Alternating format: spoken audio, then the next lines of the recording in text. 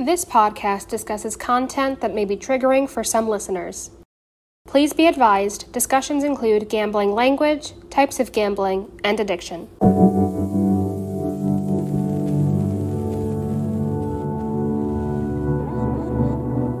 Hello and welcome to the Hidden Addiction Podcast. This podcast is brought to you by the Mid-Hudson Problem Gambling Resource Center under the New York Council on Problem Gambling. Across New York State, we have 7 resource centers dedicated to connecting individuals to care. We are here to increase awareness about problem gambling and advocate for support services for persons adversely affected by problem gambling. Gambling is defined as risking something of value on a game of chance.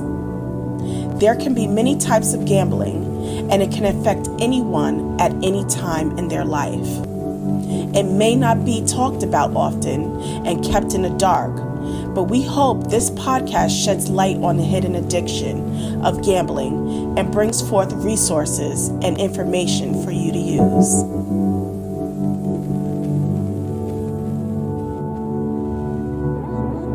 Hello, everyone, and welcome to the Hidden Addiction Podcast. This month, we are doing some mini episodes, and today we are talking about recovery. We have our team leader, Leilani, here with us today. Hello, Leilani. Hello, everyone. And we have Bobbie the Awesome from the 321 No Kidding podcast. Hello, Colleen and Leilani. Thanks for having me. Thank you for joining us. Yes, we appreciate you taking the time. So I think we're just going to jump right into it. And, can you tell us a little bit about yourself, about your gambling and, what your story is? Sure. I started very young, like I think most of us do, nickel dime poker with the family. I personally am from the school of thought that arcades are gambling for kids now. Like we put money in, look for a reward. So, it goes all the way back that far. At 15, I was buying lottery tickets. I was sneaking into the casino at 18. I didn't discriminate in my gambling, horse races, highlight. Honestly, I miss the socialization of things like bingo and cards, but they're gambling and forbidden for me, for my choices.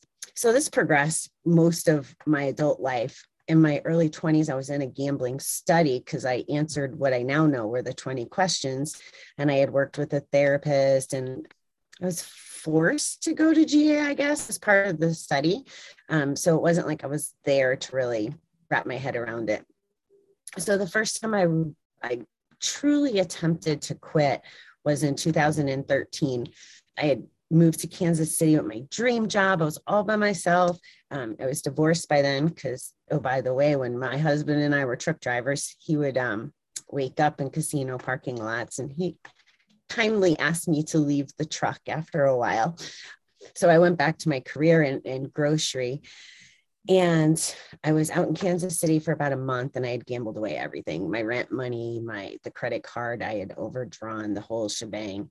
So the Monday after, I lost everything on a Saturday night. On Sunday, I found a GA meeting and a second, all the potential for second jobs to try to clean up the damage I did. And that Monday night was the first time I went to a GA meeting on purpose with good intentions, out of fear, quite honestly, right? Because I was pretty hopeless at the time. So it was out of fear. It wasn't necessarily, I want to be a better person. I want to evolve. There was none of that. I did manage to get over 2 years clean, and I ended up relapsing at about 2 years and 3 months. And we say in the program here in New York through the Center from Problem Gambling, we were taught that relapse happens ahead of time. So you wouldn't go to a casino for a lobster buffet per se, but I did. And then 4 months later, I relapsed. So not that that was the only variable, but it's interesting some of the lessons I've learned along recovery. So 2016 was probably my worst year ever. I was gambling, as much as I would. Well, I was skipping work. I was going to the casino. I was skipping the activities I enjoyed, like Zumba and volleyball. And if I wasn't gambling, I was drinking. So I made a decision to go to rehab. And it's funny, the universe kind of does what it wants to. I was trying to go, but had all the excuses. I don't have the money to pay for rehab. How do I miss time off of work? I'm too important for that. All these things. And I went into the annual benefit meeting, and they're like, oh yeah, you have 8-week short-term disability with your thing. So I was able to get into treatment. A long way to tell you, I was able to get into treatment, and I was supposed to go to treatment. And March, I will have 5 years. The treatment stuck.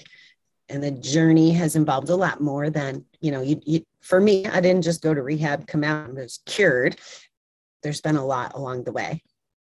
Thank you so much for sharing your story. I'm listening, and I was hearing two things. The first thing was, when you say out of fear, I want to know, what was, if you don't mind sharing, what was the fear? And then the second part, I don't know if you want it both at the same time, but the second part was the rehab. And you mentioned the drinking. Did you go to rehab for the gambling, or did you go to rehab first for the drinking, or was it the rehab, it dealt with both? I actually went to the rehab specifically for gambling. But at that point, people in my life were asking me the question, which one are you going for? But I wasn't ready to give up drinking at that point. Now I'm over 2 years sober, kind of on accident as part of my journey. And then the fear was, I have always been very independent. And it was fear of losing my job, fear of ruining my credit score that I had worked hard on repairing, just fear of destroying my life. Essentially, I was out in Kansas City all by myself. There was no, second income. There was nothing. And part of my view, at the lowest times, when I was younger, I had an uncle that had committed suicide. And as a survivor of a family member with that was never an option for me, because I knew what it felt like to be that way. So I was afraid of counting on people. I was afraid of no options. The list of the fears kind of went on and on. Most of it was failure, because I'm a pretty ambitious person. And, I don't want to be living on the streets or any of those fun things. Yeah, absolutely.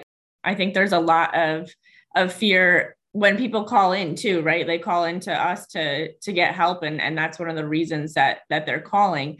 But I think it's important, as we're talking about recovery here, just to hear about how, the hope, right? The hope that is there. And I know, before we started this podcast, you were talking a little bit about your 321 No Kidding podcast. So I was hoping that you could elaborate just a little bit about what you're doing with that, and how awesome recovery is for you. Thank you for that opportunity. So when I started the podcast, it was fall of 2019. And in my head, I still had a day job at the time. I have this vision of what I call recovery playgrounds. And in my head, I could never it's going to cost me millions of dollars to build these places the way that I want to build them. So I'm like, well, I can't get millions of dollars working my day job. So I started the podcast to educate, inform, and kind of talk about the dream. And I also want to change laws around recovery. And I have zero interest in politics or learning about them or any of that. So I feel like I need money and influence. Those things will get you government results. I want every state to have fair treatment options. When I went to treatment from Kansas, the state paid for me. When my friend went from Wisconsin, they had to pay out of pocket. It's not reasonable for gamblers to pay out of pocket for treatment. I'm sorry. Just by the time you need treatment, you don't have the funds. So this is all part of the big dream. What ended up happening, and all those intentions are still in place, but what ended up happening was I had a very difficult 2020. Even outside of the COVID arena, there was a bunch of really crazy things happened. But because of COVID, I was podcasting twice a day. And what it ended up being was I was trying to support my audience, thinking they're trapped in their houses, because I'm in 90 countries. I mean, it's the reach is pretty big. And I just didn't want the people who are sitting home alone, which was the world at that point, feeling like they were alone. But what ended up happening was it ended up healing all of these things that had been building up and all this chaos. And it was just a crazy time. So it ended up healing me. And since we're talking about recovery, the show was a healer for me. And I don't expect anybody who's in recovery to go out and start a show as a tool for recovery, but it is one of the options, right? And as I continue to teach and learn, I think one of my favorite things, and I would recommend this to anybody that's in recovery, is the learning the different ways to recover. It's not one size fits all. And it's not the same as it was 20 or 30 years ago. 12-step programs are wonderful, but they're not our only option. At a conference, a gambling awareness conference a couple of years ago, I met some girls that were selling recovery Dharma books. So that became a thing that I went down in the 12 steps. Step 11 is sought through prayer and meditation to improve your contact with God and basically spirituality. And I had never been a spiritual person. So I started going to church. I started doing the meditation. You have to do the work. That's one thing I will say about recovery. You have to do the work and you have to show up for yourself. And just, especially with gambling, we get consumed by the money or the hopelessness of, oh my God, I'm never going to be able to fix this. This is the damage. And for gamblers, most of it is synonymous with lying, right? Like if you're drinking or using drugs, it shows up like very clearly. Your body displays that. But with gambling, you don't necessarily know that. So you're lying, you just have all this stuff going on. And I totally lost my train of thought. There was a reason I was telling you that. And I got sidetracked. Where were we? These things happen. I know one of the things you were talking about was the recovery Dharma and like how some things don't help and that you need to go in different directions.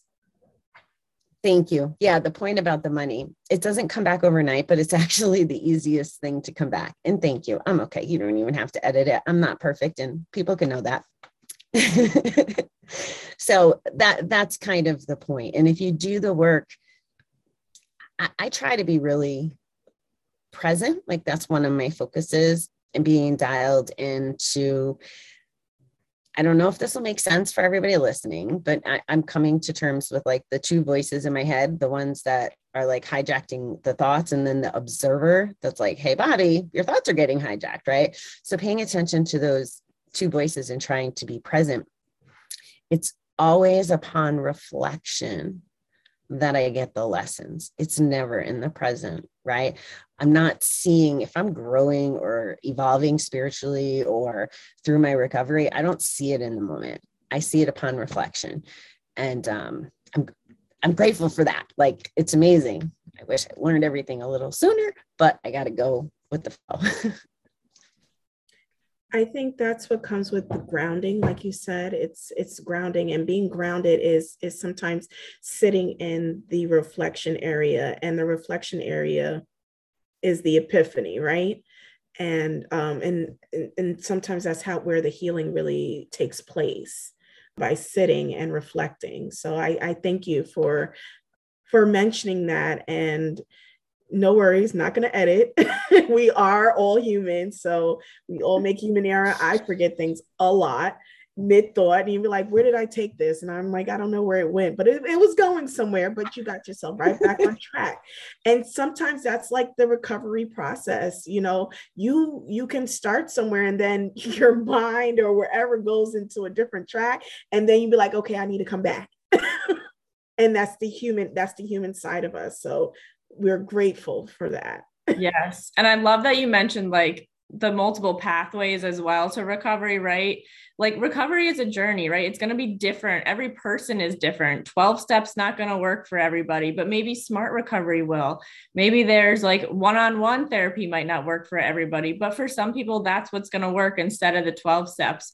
So it's so nice to like talk to you and hear about like how there's these different journeys. And I think relapse is also part of that recovery journey, right?